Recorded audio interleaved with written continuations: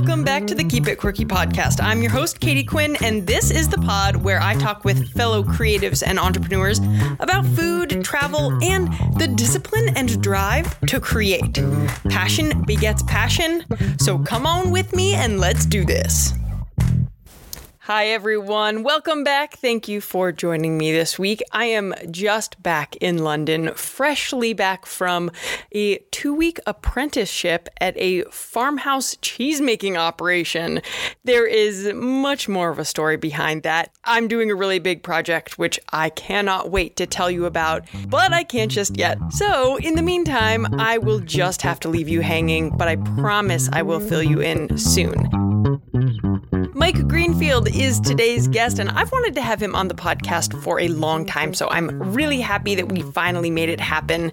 Mike is many things. He is a YouTuber extraordinaire. So his channel, Brothers Green Eats, which he and his brother Josh started years ago, has 1.3 million subscribers. Yes, million subscribers. They do really great stuff. Mike is super into teaching the basics, how to do things so that people can feel empowered to cook for themselves. And when I also say the basics, I don't just mean like, here is how to make a peanut butter and jelly sandwich. No, just like really getting into the nitty-gritty of all different kinds of food stuff. He is particularly into fermentation these days.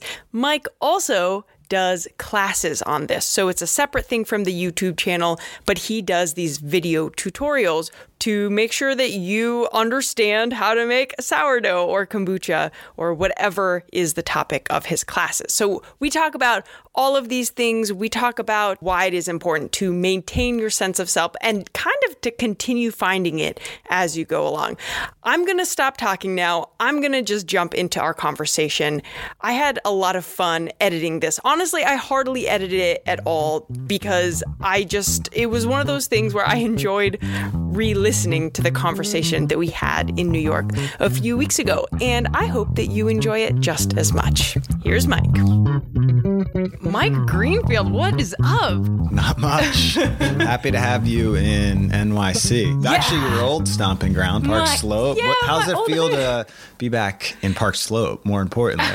It feels really good. And it's such a great hood. How long have you been here now? I've been here for 5 years now. And I love this place. It's a good spot. And your apartment is fantastic. Thank you. And also, I love that you make that teeny New York kitchen work for you so well. Yeah.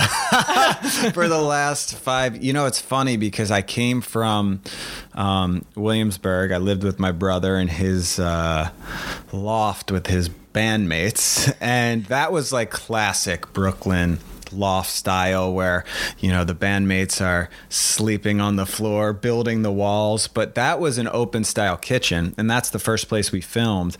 And, when it comes to a cooking show, you get attached to what you've seen in the past. So this idea of Food Network, everyone has an island. Everyone stands behind that.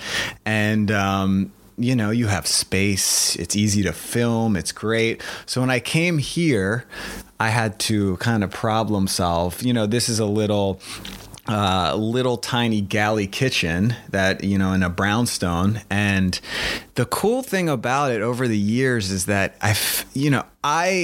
it was annoying at first for me. It's still annoying. Today it's like I got to move everything around if I want to film, but it has inspired, I feel like, even more people potentially, because the truth is most people don't have Food Network kitchens. So they see that and they see me cooking in there. And my brother and I used to cook in there too at the same time for some episodes. And there's something about that. I feel like that's just more relatable. Yeah, I totally agree. It's like, yo guys, if I can do this in this little kitchen, you have no excuse. Although I am working on upgrading right now and getting an actual studio. It's time to get out of that thing. No, I just can't. Nice. Yeah, I can't like every time. It's just not efficient to, first of all, being in my house, I'm done with, that was fun. But just having to like put in the gear every time and switch the kitchen up, and I just need some separation. I feel you on that. I'm sure you get it. But I bet that your kitchen is more like, I bet that it's organized more efficiently than the kitchen that you had in Williamsburg, where you had all that space. Yeah, I think that's what inspires people the most. It's almost like a workshop in there. Yeah. When my wife goes in there, it's almost foreign for her because it's so like a workshop. And I remember I put up a video maybe 3 years ago. I just did. People had been asking me do a kitchen tour. My kitchen is like 3 feet long. So I don't know how, a tour would go, but I just picked up a camera and just walked through and explained. It's like all IKEA stuff and just like simple organization. And I went back to that. It was just 20 minutes straight of just explaining this stuff. And I think I called it Small Kitchen Organization, or like Pimp My Kitchen or something like that. And I went back to it the other day and it had like 800,000 hits. Oh my God. And I swear I hadn't checked that video in, 2 years. And it just shows you that that's what people need. Yeah. It's very inspiring because most people live in, a lot of people live in cities and need help with that. You just need to put up shelves and organizational stuff. But you just hit on another point, which is evergreen videos. And like, it doesn't matter how many years ago, like you've done all of these beginners food videos and that have been up for a long time and will only continue to garner more views because it's the kind of thing that like, it doesn't matter what year it is or what season it is necessarily. Yeah. Timeless food content. And this brings up the fact that you and your brother Josh were like some of the first people on this YouTube game / YouTube food video game. Yeah. I mean, you guys are OG, and I obviously say that with so much respect, and also the fact that you're still doing it and still killing it.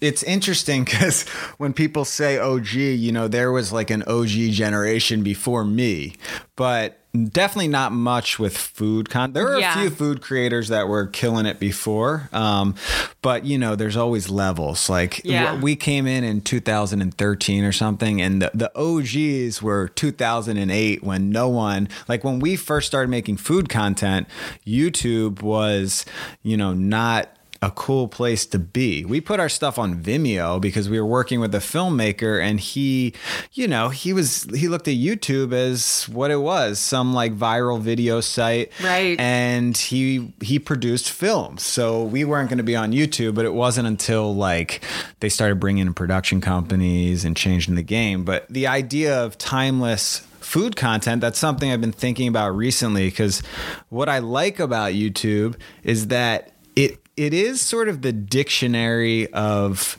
videos, and I don't think it's like the encyclopedia of videos, and that's never going to be touched because it was the original. Yeah. And it just keeps building and growing. So like it's changed so much in the sense that now people, there's viral content, there's in the moment content, there's like everything's trendy, clickbait, but it's still is the encyclopedia because that's where the how-tos were built. That's where they're stored. And no one's ever going to be able to compete with that until some new technology, like, think about how long the encyclopedia lasted for before Wikipedia or something. So I like that idea of being like in on the early days. Yeah, totally. So fast forward though, like the better part of a decade. Yeah.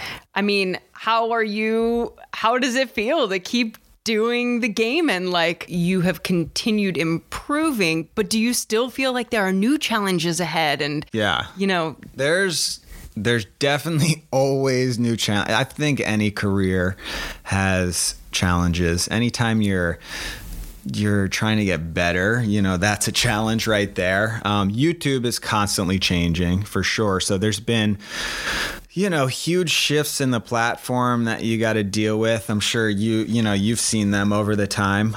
But I still enjoy it, and it's still, so fun the freedom you get on YouTube is great. And I've done, through our run in the cooking world, I've been on so many different shows. We've had a TV show on MTV. We had a bigger production on YouTube.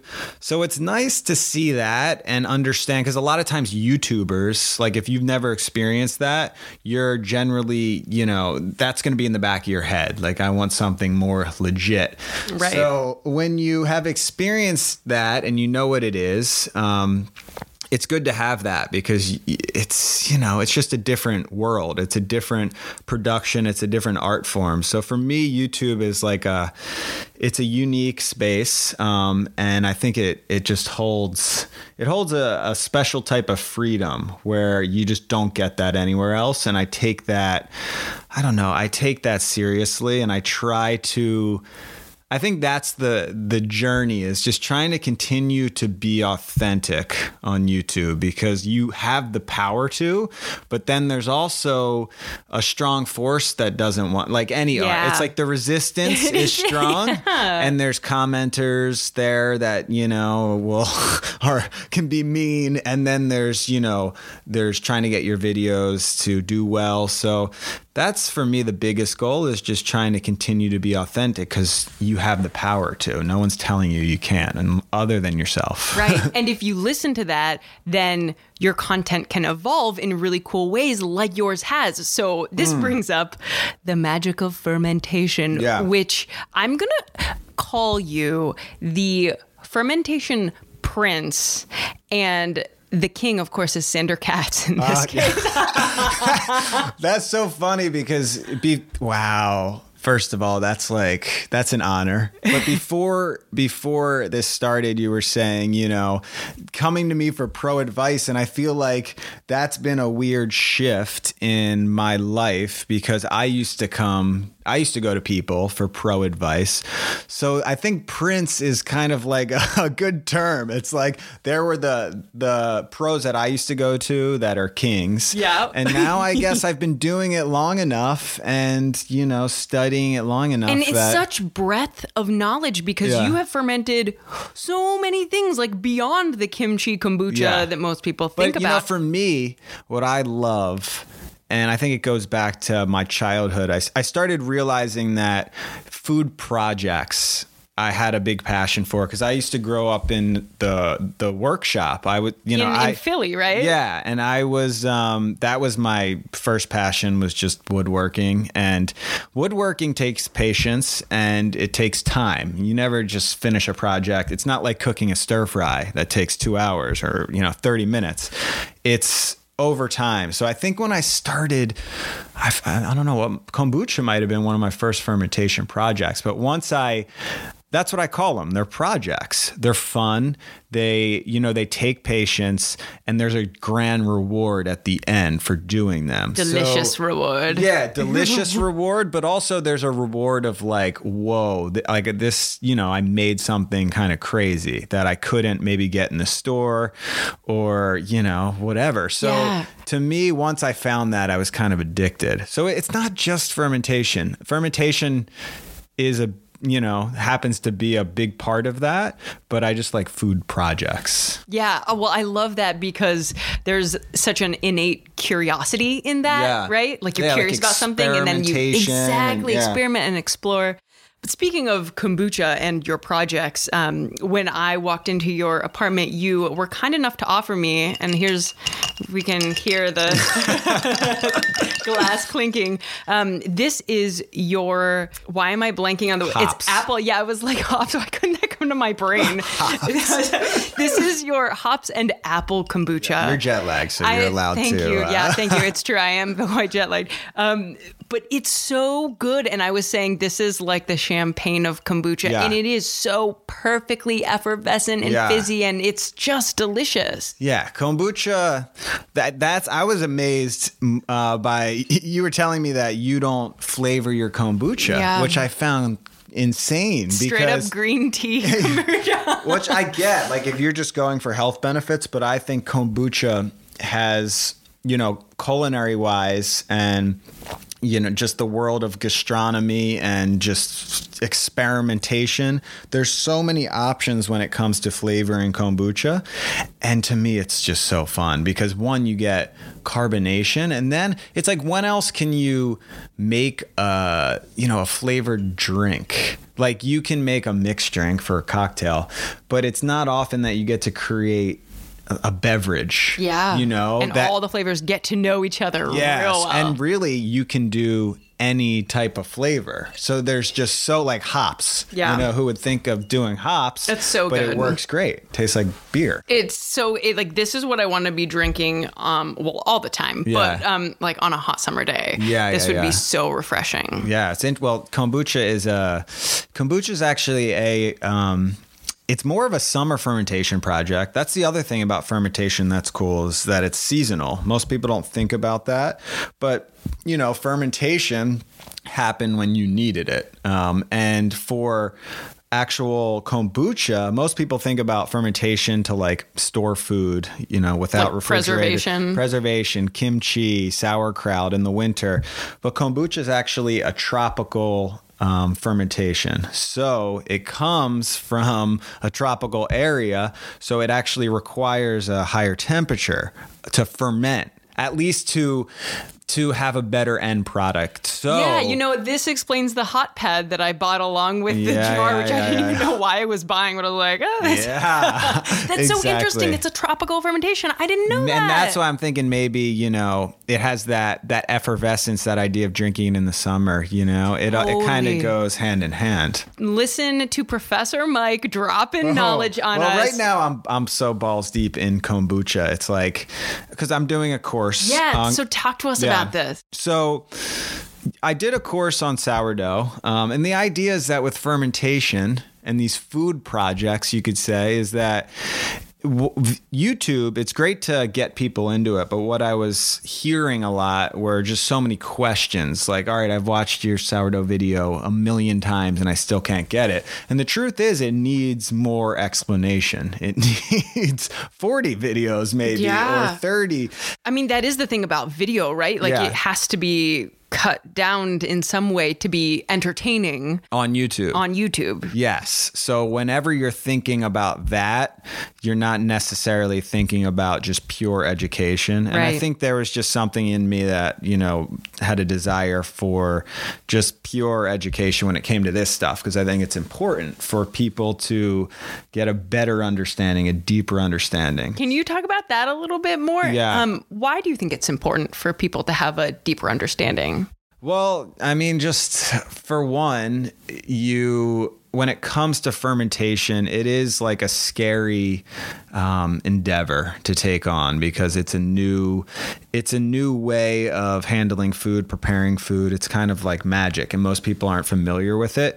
So I find that if you can get a little deeper into the science and you can understand some of the process that's taking place, you're going to feel a little better when it comes to the actual, process of you doing it. Yeah, more confident in your ability to do it. And, for me to give like a science lecture on fermentation on YouTube, not going to go over so well. Maybe I can sneak it in a little bit, but it's not, view worthy. Right. So there's things like that. And then there's also things, when it comes to bread making, like the actual feel and the art of making bread. I wanted to be able to have time to really capture that. So that takes more than one video. So how many total did you say for the sourdough? The sourdough was the like final number? 45 videos or something like that. Wow. And approximately 17 to 20 minutes per video? They're probably 10 to 15 minutes. 10 to 15, okay. Kombucha's a little shorter. I've learned a lot too. Course making is something new to me. Mm-hmm. So I'm learning how to make courses. But it's weird. Like right now, my brain... You caught me at an interesting time because I was filming all day. But when you make a YouTube video,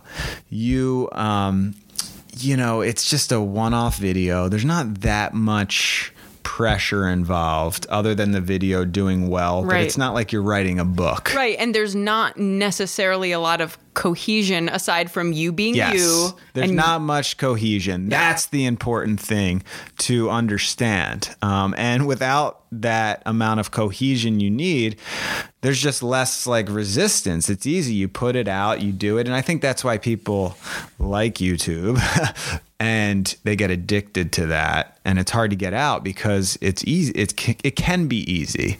It's hard to evolve, but it's easy to stay safe, you know? So when I go into making a course, it's like writing a goddamn book, you know? And you know how that goes. It's like, all right, where do you start? It's a totally different endeavor. Well, and let's just talk about really quickly, when we talk about your YouTube audience, the people watching these, you have 3.1 million. Oh, I think you got that backwards. Oh, no. 1.3. Oh, God. I am actually. Numbers do that in my head. Can I blame this on the jet lag too? You can, yeah. Okay. Unless you just think that we're so cool. Well, you are that cool. I mean, but honestly, to me, once you hit 1 million, the difference between 1.3 and 3.1 million, not a big difference to me. Like, you are basically the point that I'm trying to make is a million followers. It is kind of weird. Yeah, it's like it depends on who you are, but at least in food, since food isn't like beauty, it's not that trendy. Yeah. It's like once you get 1 million, it's like, all right, you're good to go. Made it. I mean, so the thing that I'm trying to maintain say, the thing I'm trying to say is that you are major league on this platform, right? So do you feel extra pressure with knowing how many eyeballs are on this and like how many sourdough students, for instance, you would have? That's an interesting question. I think okay, that's interesting. I think there's two parts to that. As a YouTuber, people like as someone on social media, and this is just, I feel like the psychology of the brain is that you just want to do well. You don't care, but like the pressure can get you. But for me, it's like, all right, there's more people. Well, I just want to do well. I want people to see my videos. I want to like get the amount of respect that I think they deserve.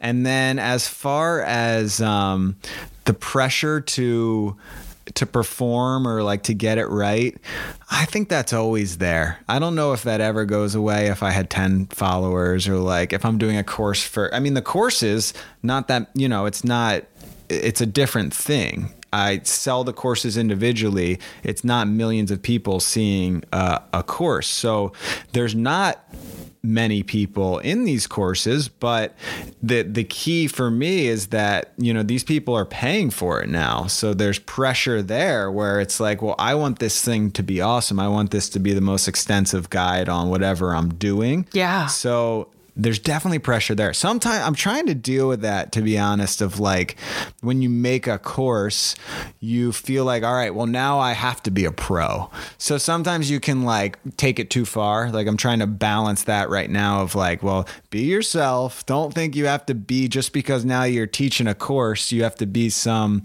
professor of fermentation. Right. Well, and I mean, that's why what makes you so accessible, I think, in your videos, in your courses, but YouTube as well, where yes, a lot about food of all different kinds. Yeah. I mean, another example is like you make ramen from scratch, right? Or like you DIY the kind of things that a lot of people would be super intimidated to make at home. They're like, no, that's one of the things you go out to eat, right? Yeah. So you deconstruct them, you break them down, but you do it in a way that is super accessible. I feel like that's a big part of who you are. Yeah, I call it, I've created a term for it. It's called pro home cooking, or like professional home cooking. And for me, I've always, I wanted to become a chef originally. I feel like that, that was in my mind, but I always wanted a cooking show as well. But over time, the idea of becoming like a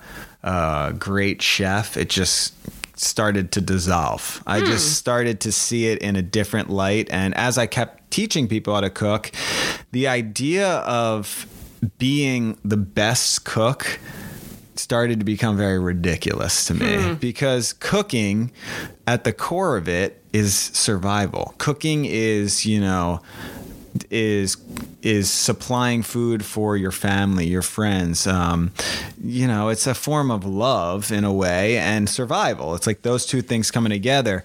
And I love that. Can I just say, I love that. Survival and love coming together. That's for me. Beautiful. For me. For some people, I have no problem with people who spend their life trying to be the best, because I can go to a restaurant and experience something that I couldn't do. And appreciate it. Yeah. But I think over time, I've just really harnessed that idea, and that maybe is where some of the accessibility comes from, because I don't want to be the best. I just want to show people how cooking can be those two things, and that is what I care about. That's that's my journey, is just showing people that if you can create a cooking practice, especially like a strong one, if you can start making ramen at home or fermenting things, it's it will change your life. It will change the people around you as well. So that's kind of my goal. Yeah. And so it makes complete sense that you are going further down the, teaching route, really. Yeah. Where can people find your courses? So the courses, you can follow me on Instagram at Life by Mike G, and I will promote them through the Instagram. I'm working on kind of bringing everything together through a site, but the way it works is they release at certain times, because they work like an actual enrollment where you sign up, but then I kind of I kind of guide you through the whole process. So when you sign up, you'll be able to ask questions. We'll all be able to come together and ask questions together, as well as the process, of making kombucha or bread goes along. So once they enroll, you can find all that, or once enrollment opens, you can find all that information on Life by Mike G. Cool. Instagram. And how do you decide what the next course is going to be about? And is it just a fermentation course because you feel like those are the things that need the deep dive? Yeah. That's how it started with sourdough, was so many people were asking those questions of, they were having issues. They kept watching the videos. I saw that fermentation was doing well. Mm-hmm. There was a lot of people interested. I was super interested. So that was a big thing of just realizing that these needed more. And it's a lot of just self-interest too, of what I like and also what I want to learn more in, because when I go to make a course, it's whenever you're researching something, you got to grow, you got to learn. So that's the hard part, but also the very rewarding part. I think of you as someone who is just so curious about food and wanting to know what happens. When we shot together, did a YouTube collaboration. That was just the thing that was impressed upon me most and impressed me most, was just you are so just curious. That is, I can't think of a better word, but deeply curious. You really want to know. And you're not just putting that on for the camera. That really is you. And when I watch your videos and you're explaining things, that's you. That's just you. And so I guess my question is, when you first started doing the videos, how long did it take for you to, or was it a skill you had to develop and really nurture that curiosity and learn how to talk about it? Because you don't follow a script. That's interesting. I've never looked at myself as, wow. Because the idea of being curious, no one's ever told me that. That's kind of a first. But when I think about it, yeah. But I feel like my mom sent me this video the other day of when I was 12 or something, and I was talking. It was a project for some class that my dad had filmed, and I was talking about golf clubs. I used to play golf, And it was so funny because it was really the same exact shit I'm doing now, which is like kind of bullshitting my way, but really just sharing what I'm passionate about. So I think it starts there, which is, I'm just passionate about the stuff. You could say curious, passionate. Yeah, no, I think that the word passion is interchangeable for the way that I'm using curiosity. Maybe it's that. I think it is just, I like sharing what I'm passionate about. It's just for the sake of sharing it because I want to let other people know, I'm interested in this, but the actual skill of that, you definitely have to develop. And, like anything, you hopefully get better at conveying that to other people. Yeah. So when I call you the fermentation prince, I mean, does that feel aligned with your passions? Like, would you put fermentation at the top? Because it's certainly not all that you do in the food space. I think like I talked about before, my goal, I'm doing a series coming up in a few days on how to survive the work week with, home cooked food. That's not exactly the title of it, but that's the idea.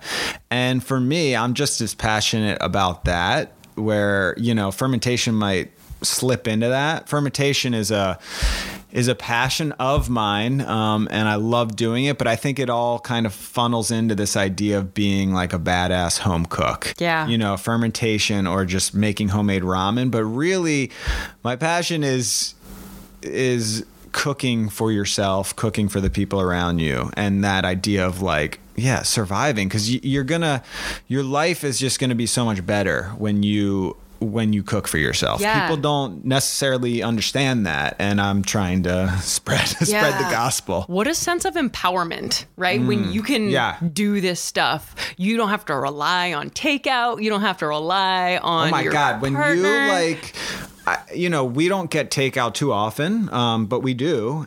And it's like, it's so difficult. It's more difficult to pick takeout for me sometimes than to cook. Like to go, like, I don't know, maybe this is just me, but I find that like when you have so many options and like you're trying to figure out with your partner, it's like, I could just cook up a fried rice in the amount of time I just spent, not to mention the price, but it's, it is empowering for sure. I think it's really, I find it most empowering when I don't have many ingredients like in my house and I can somehow make something. Like, it's easy to make something. You go out to the store, you know what you want. But when you can create something from nothing, that's kind of empowering, because that's like, awesome. Wow, I just survived off like my pantry. Yeah, there's back to the survival thing. Yeah, but also, food waste is such an issue. And I think a lot of people who know it's an issue and just like throw out something because it's gone bad or starting to go bad, I think that they feel kind of crappy about it, but they still do it because they're like, well, I can't use this. Yeah. I mean, when was the last time, sorry to put you on the spot, but I feel like I know what your answer is going to be. When was the last time you threw out a piece of produce because it had gone bad?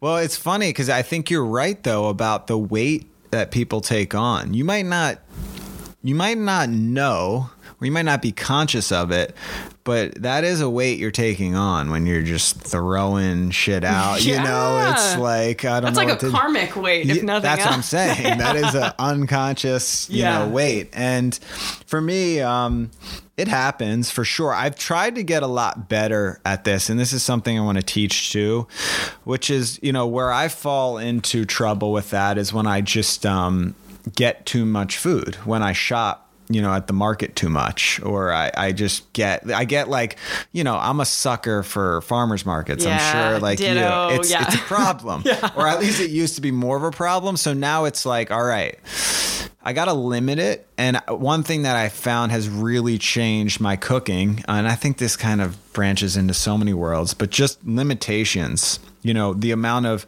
creativity that comes from limiting what you have in your fridge. You're going to save money too. But I feel like I used to run into more issues with, I would just have so much stuff and things would go bad and I couldn't use them. Like they would wilt or whatever. Now it's like I try to I try to limit that. And I actually did a video once on like, and it changed everything for me. I did a video on, it was like a spring cleaning for your fridge, kind of like living off your fridge. And I realized, I'm like, wow, the amount of creativity that comes from not having much is so much more than going to the market with endless options.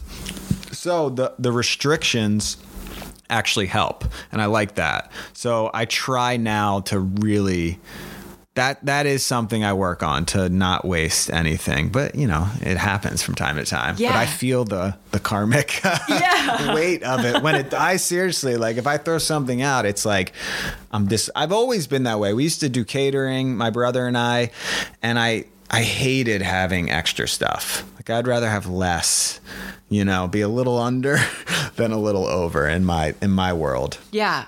So you and your brother started a YouTube channel a while ago. You had always an innate interest in food, but throughout the course of your career, you have gotten so good at the camera side of it, right? The video, beautiful Production.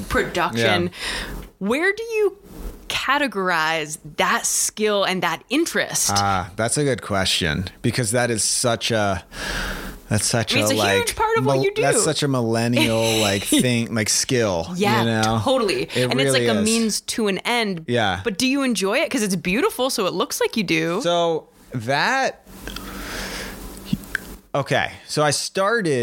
I always liked photography. So when and I think I always had like an eye for photography naturally. So when I started cooking food, the first thing I started doing was taking pictures. And the first thing I ever did was post. When I was in college, I would post, I had this Facebook group or Facebook album, I guess. And I called it Everyday Appetite. And I would just post pictures there. It's a great name, Mike. I thank you, Shane. And yeah, Shane comes up with all of my names. Yeah, I go to him ever since Everyday Appetite. But I would post pictures there and just you know, here's what I created. And it was kind of like food porny stuff. So that was I always liked that side of food, the beauty of food, the artistic side. And then I met this filmmaker when I came to New York, and he taught me film. He taught me filmmaking. He taught me editing. I spend hours with him. So that's when I learned that side. And right away, I was kind of addicted to that. So it worked out for me as far as a YouTube career. Those two things worked out great because you don't need it. Like you can totally create a YouTube career with, you know, hiring people and creating more of like a classic style cooking show. A lot of people do that. A lot of people do that. Yeah. And there's nothing wrong with that. But for me, the idea of filmmaking meeting food or a cooking show just was natural for me. And that is why YouTube's great, because you can do that. I know you edit, right? Yeah. How do you like it? I do like it. But I really enjoy it. You do like good work, so I figured you have to like it to, you know, at least be doing good stuff. You're to a certain extent, absolutely. The videos that I love doing are the ones that, I care about the content. I care about that video. There are some where I'm like, okay, this is a slog. Yeah. But so it's a little bit up and down. Okay. I have learned to appreciate it more as I've grown into my YouTube career, because I used to think I was like a food host, but I've recently shifted to, there's a lot of things when you're a creator, whatever you want to call it, but I have shifted more to the mindset of, oh wow, I'm a filmmaker too, and I'll spend 3 days editing. And if I'm spending 3 days of my life editing video, guess what? I'm not just a food host. That's like a different thing. Especially with the number of humans watching the films that you're making. Absolutely, it's fair to call yourself that. And so I'm glad that you had that realization, because otherwise I think you'd be cheating yourself. Yeah, and it's easier to just accept it when you're like sitting in, like when you're sitting inside editing and you're like, I should be. It's like, no, this is your job, dude. Yeah, you are a filmmaker. You know, sit in here and do good work. Yeah. So I think that you are a bit of a perfectionist. Is this accurate? I would probably say so. Yeah. In some forms, for sure. But in your perfectionism, it kind of allows you to explore the things that you can get all perfectionist about. Because a lot of cooking is, and especially like fermentation and sourdough. I mean, hello, those measurements are very important. Yeah. And well, it's interesting. I think there's a mix. There's perfectionism, but also there's like freestyle, especially when it comes to fermentation. That's one where people don't want to make mistakes. But like with bread making, it's like, oh my goodness, if you don't have a little bit of feel, or you don't have a little bit of art in your bread making, you're not gonna do well. So there's a mix there. Yeah. It's like, but there's always the perfectionist is that I think anyone making bread from scratch, if you don't get like a perfect loaf at the end, you're going to be a little mad. But that is, you know what? I just realized something. I think that's probably why I like it so much. Maybe that's what you're saying. the challenge in it. The challenge, because ultimately making, say, a sourdough loaf, it is one of the hardest things you can do in the kitchen. Yeah. And there's so many levels to it. And ultimately you get this, like, it's like woodworking. You get, come on, that's like a piece of art. It is at the end. beautiful. It's beautiful. Yeah. So that to me is probably like 80% of the drive is just, that's not true. The food aspect is amazing, but the art form and like the quest for that, I had a section in the course called The Quest for the Perfect Loaf, because that to me was a big part of it. Is like you're always pushing for more, and when it's such a high risk game, and I like that about fermentation, especially bread making. I love the emphasis on the quest. Yeah, the quest. It makes it sound quite epic too, and I enjoy that. Mike, I could talk to you forever. Especially because the things that you're into are also like my favorite things in general, but also just to talk about food and fermentation and media and filmmaking. It's true. We share a lot of the same passions, which is why it was fun to, collaborate with you, fun to talk to you. I know it's always so good to see you. So thank you for being on the podcast and allowing this conversation to be recorded in public. No problem. Good luck with everything you're working on. Thank you. I know we didn't get to talk too much about your stuff, but I guess I don't know. Maybe people have already heard no one wants to hear that. I want to hear it. This episode is not about me, Mike. But I can't let you go without asking how you keep it quirky.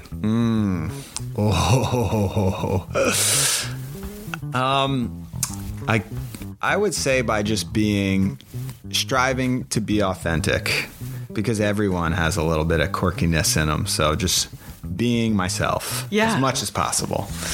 So what is Quirky Mike if people haven't seen it? I would say just Quirky Mike is all of the things we just talked about, like kind of like laid back with perfectionism. Yeah, it's such a with mix. Art. That is you. But that's everyone, right? Yeah. You can't label. That's why I like the word quirky. It's like, it's kind of, it could be anything, right? What is it to you? Yeah. What? Oh my God, he's turning the tables. Yeah. You know what? You're right. That's a hard question.